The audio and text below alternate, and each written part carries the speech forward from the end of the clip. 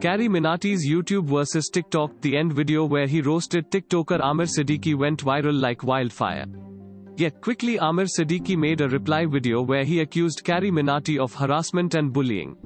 He described YouTuber's roast video, which made with an intention to bully and spread hate against Amir Siddiqui. Thoughts of Carrie Minati pushing Amir Siddiqui towards suicide via the roast video also surfaced. However, the Carrie Minati roast video was soon reported by many people who support Amir Siddiqui, and YouTube took it down.